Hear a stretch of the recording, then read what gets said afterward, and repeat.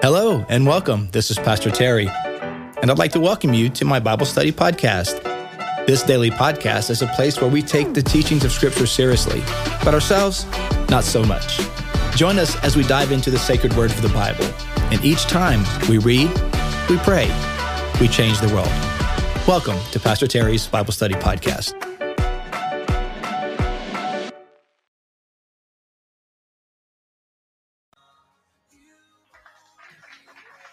Hello, everyone. Welcome to today's podcast. It is Wednesday, July the 7th. I don't even know what I came up.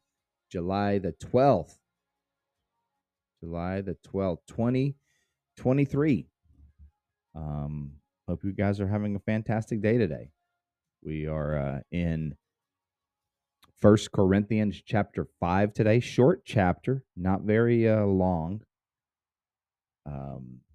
But does raise some really interesting issues, and be fun to talk about this today. 1 Corinthians chapter 5. Hope you got your free Slurpee from 7-Eleven yesterday on Slurpee Day. I did. I haven't had a Slurpee in probably 5 years, but I was like, you know what, I'm going to go over there, right down the road, and had a horrible lunch. That's what I did. I went and had a Slurpee, and then while I was there, they had hot dogs for like $1. So yeah, I did that too. So I had a Slurpee and a 7-Eleven hot dog for lunch. I felt that later, but it went down great. And then the Slurpee was awesome. So I hope you got yours yesterday on 7-Eleven Day. What a genius marketing plan that was.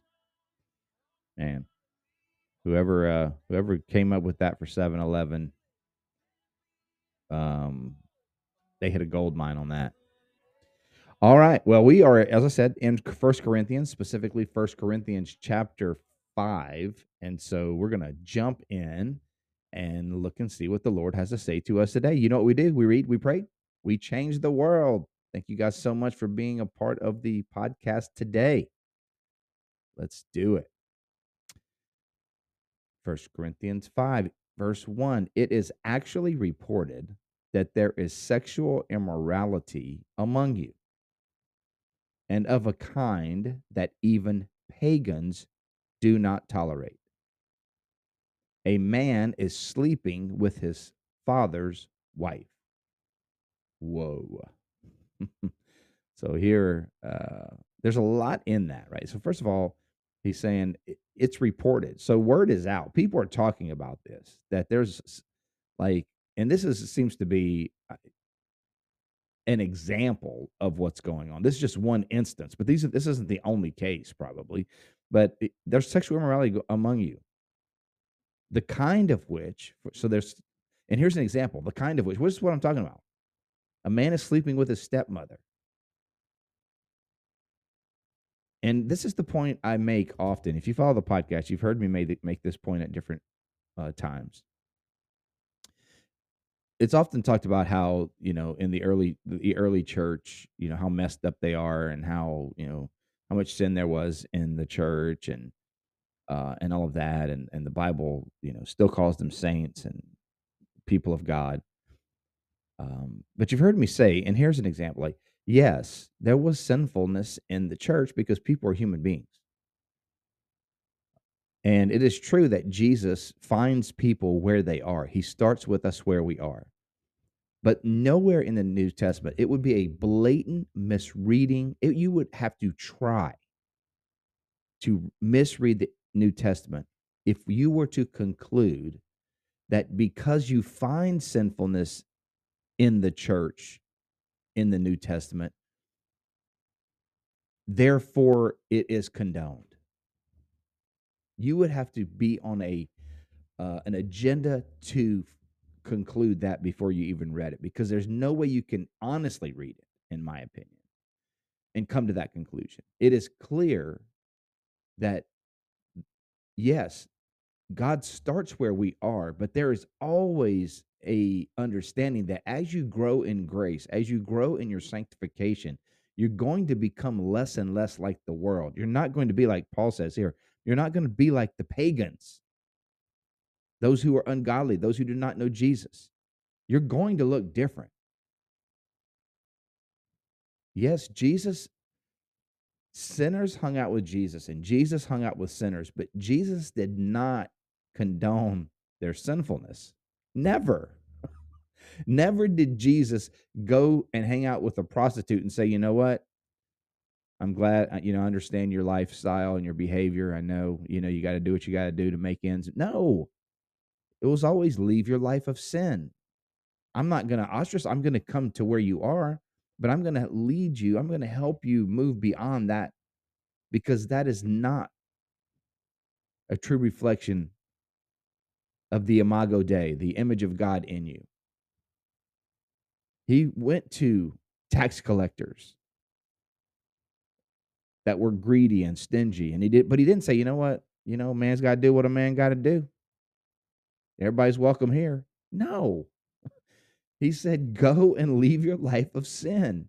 I'm not going to not come to you because you're greedy and sinful, but I'm not going to let you. I'm not going to let you stay there either. So here we see in the first century church there's sinfulness going on in the Corinthian church, and they're tolerating it. They're tolerating even a man in the church sleeping with his father's wife. And watch this, verse 2. And you're proud.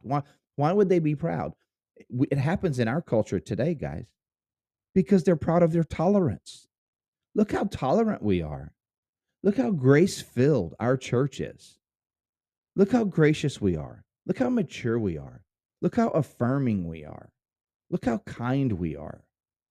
You're condoning sin in the church. It's one thing, now, we don't expect non-Christians to act like Christians. So if a person isn't saved and they're in sinful lifestyles that are clearly forbidden in the Word of God, we don't just come at them and expect them to act like Christians. No, you come to them with grace and prayer and help and assistance. But someone who is now a Christian, who now has devotion to Jesus, a brother and sister in Christ who is walking and growing in towards Jesus, there's a different expectation for the family of God than there is for an unsaved person. That's the same thing Jesus says in Matthew 18 when you're even dealing with a personal conflict. When you're dealing with personal conflict with a Christian, there's one expectation. When you're in a conflict with someone who is not a Christian, you can't expect them to make decisions based on what Jesus would do because they're not Christians. So here Paul is saying, you have a shameful tolerance. Think about that, man. How many I could list them, guys, but there are a lot of churches out there that have embraced a shameful tolerance. Not tolerance of those who are far from God, but tolerance of those who now have those within the family of God and are allowing sinful and ungodly behaviors and lifestyles and attitudes to just continue unchecked. It's a shameful tolerance. Paul says, and you are proud. Shouldn't you rather have gone into mourning? You're boasting because you know what? We're so accepting, we're so loving. We even got this dude. He's sleeping with his mom's wife, his dad's wife. Stepmom. Ain't that awesome, man? We so loving and kind. Everybody's welcome here, no matter what, forever. No, man, it's shameful. No, what are you doing?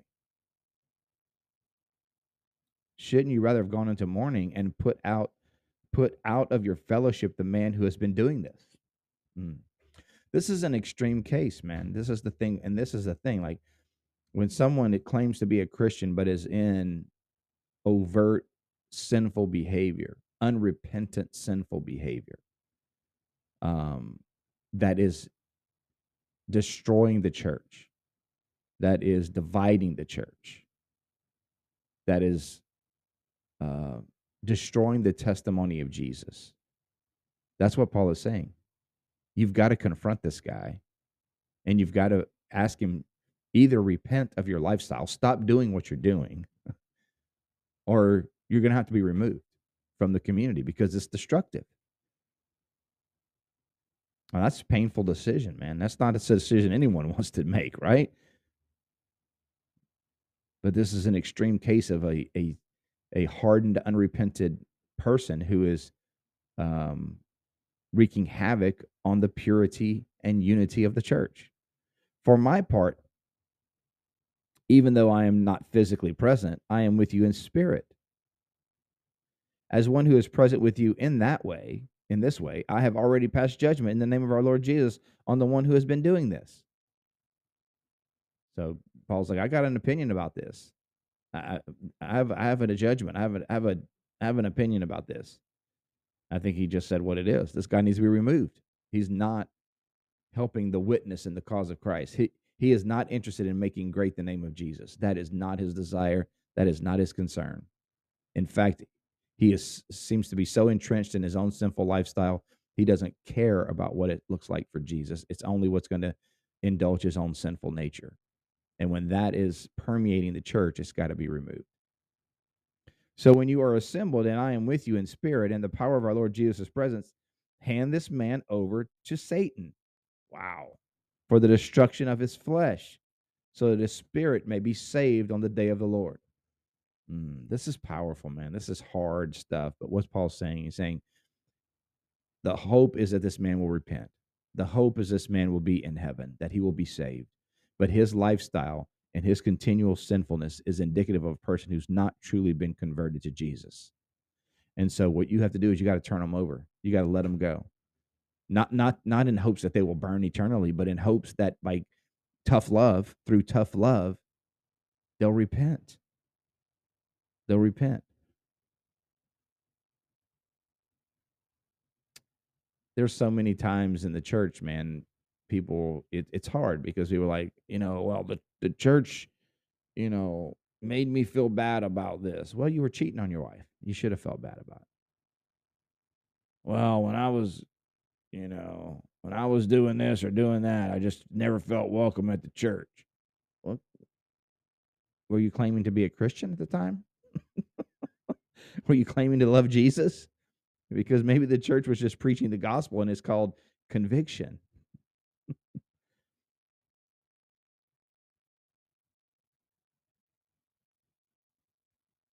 Your boasting is not good. You're boasting about how tolerant you are and how you accept anything and everything. It's not good. It is not a sign of spiritual maturity.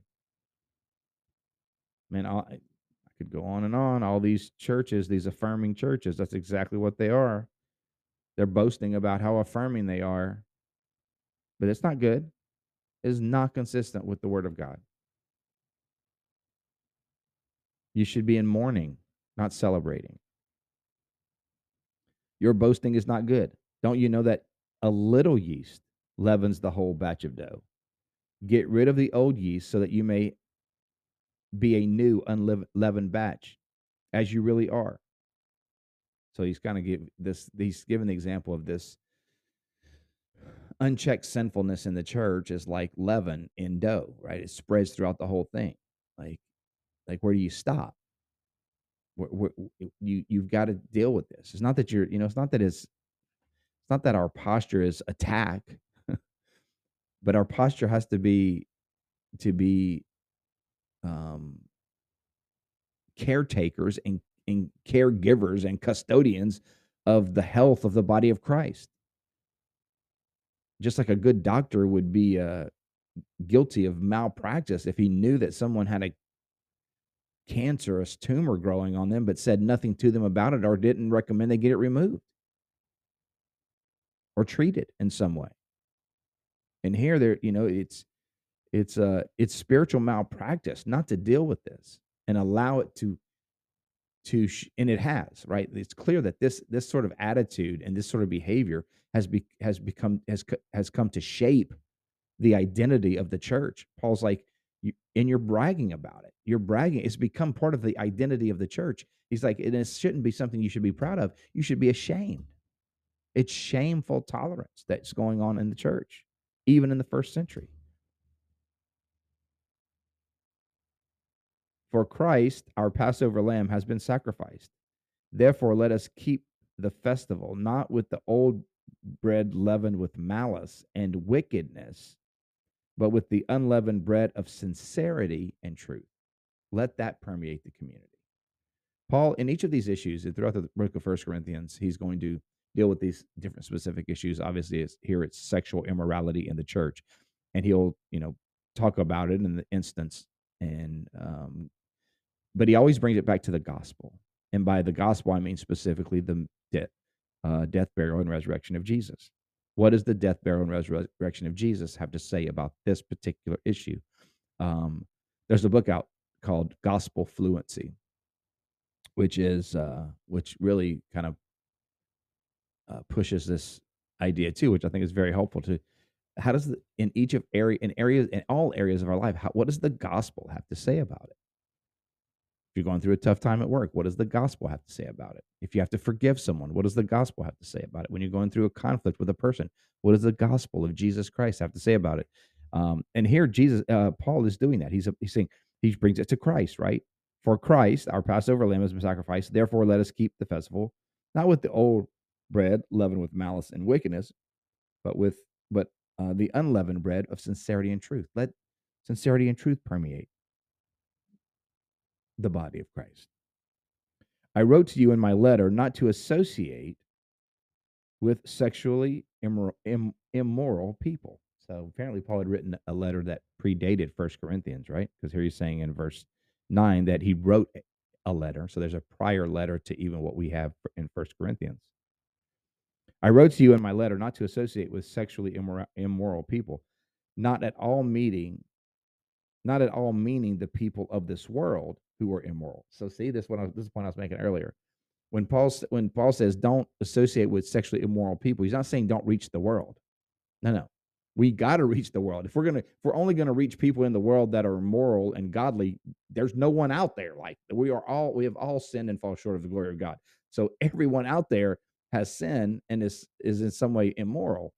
So we have to reach the world. What he's talking about is in the church. We have to encourage people and disciple people to grow closer to Jesus.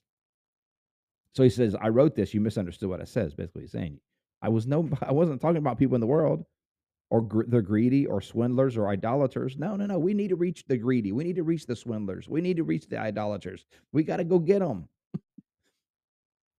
That's the kind of people Jesus reached. But his disciples were not. That was not the characteristic of his disciples once they became disciples. They were no longer swindlers and idolaters and greedy and immoral. No, Jesus changed them. In that case, you would have to leave this world if you could, as what Paul's saying. If you have to leave every sexually immoral person in the world, like there's none left. But now I'm writing to you that you must not associate with anyone who claims to be a brother or sister. So they're claiming to be a Jesus follower, but is sexually immoral or greedy or an idolater or slanderer, a drunkard or swindler. Do not even eat with such people. Now, eat is not like what this means. Break fellowship. Not eating is an act of fellowship, an act of like intimacy and connection. And Paul's like, dude, if they're drunkards, if they're swindlers, slanderers, idolaters, and they're claiming to be a brother and sister in Jesus, no, don't don't participate in their delusion. I don't know how else to say it. Don't participate in their delusion. Their delusion is that I can be a Christian and be these things as well. And Paul's saying, no, they can't. If they're doing these things, then that means that they are not yet followers of Jesus. So don't eat with them and thereby send them the message that that what they're doing is okay and that they're truly saved, because their lifestyle suggests that they're not. Verse 12. What business is it of mine to judge those outside the church? Are you not to judge those inside? So we don't judge people outside the church. No, we don't expect people outside the church to act like Christians. We don't judge them. But within the family of God, we have expectations. We don't judge eternally. It's not like we're looking to judge people every time they come through the doors. And where were you last night? What was that? No, that's not what it's about. But we do have higher expectations for people within the family of God. Sure. So God will judge those on the outside, expel the wicked person from among you. Man, this is good for our own spiritual lives, right? Just even our own social networks. Are there someone in our life that is obviously living an ungodly life, but they're pretending to be a Christian, and maybe some of the things we're doing is encouraging them to believe that, when really, if we were honest, there's not much about their life that looks like they've had a true conversion experience. And so the tough decision of like not encouraging that delusion. That's hard. That's hard, but it's a powerful word and important for us to think about. And then of course start with ourselves. God, keep me pure, keep me clean, Lord. Help me to be repentant of the sins in my life. Help me to be open to correction, to be open to improvement, because I don't want to do anything that would cast a negative light on you. So, and I know that the life that you called me to is for my good.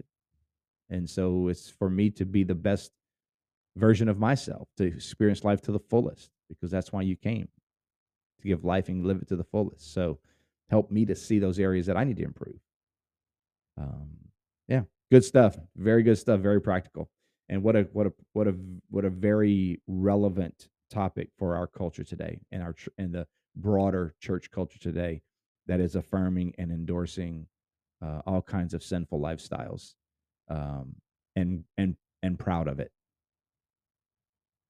and bragging about it, and making sure that it's on their sign and on their websites, because they're proud of it. And I would suggest that it's exactly what Paul is talking about here. It's a shameful tolerance. Let's pray, you guys. Lord, thank you so much for your goodness and grace. Thank you for your mercy and goodness, Lord. Lord, we don't pretend to know it all. We don't pretend to have all the answers, and we don't pretend to be sinless ourselves. God, we need your grace daily. We need your forgiveness. And at the same time, Lord, you've called us to be watchful, to be discerning, to be observant and honest about what's going on in our world and in our own lives and in the church. And so, God, help us to be obedient to you above all. And Lord, help us to do the hard things. Sometimes we have to do hard things, God. In relationships, we have to cut ties with relationships that are destructive. We have to have hard conversations. And so, Lord, we need your power and your grace to do that with humility and with the greatest amount of gentleness. Lord, thank you so much for my friends today. I pray your blessing and encouragement and strength upon them today. It's some heavy stuff we've talked about.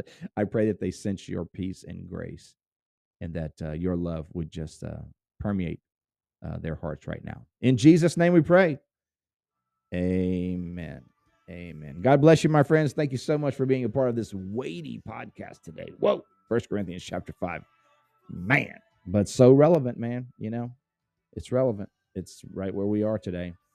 Oh, I hope you guys have a great day. Enjoy your Wednesday. If you listen to this on Wednesday, midweek. We'll be back at it tomorrow with 1 Corinthians chapter 6 as we continue our journey through 1 Corinthians this summer.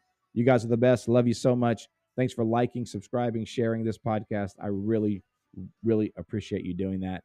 It means so much, and it helps grow this learning community.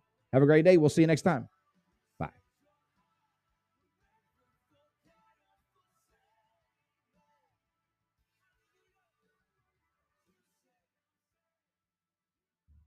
Thank you for joining me on today's podcast. I hope you enjoyed the show. If this episode has been an encouragement to you, take a minute to subscribe or comment or share it with your friends. You can find me, Pastor Terry, and Bayside Church on all social media platforms. You can find Bayside at Bayside Church SH. Until next time, remember, God's word is true. Everything else is merely commentary. God bless you. We'll see you next time.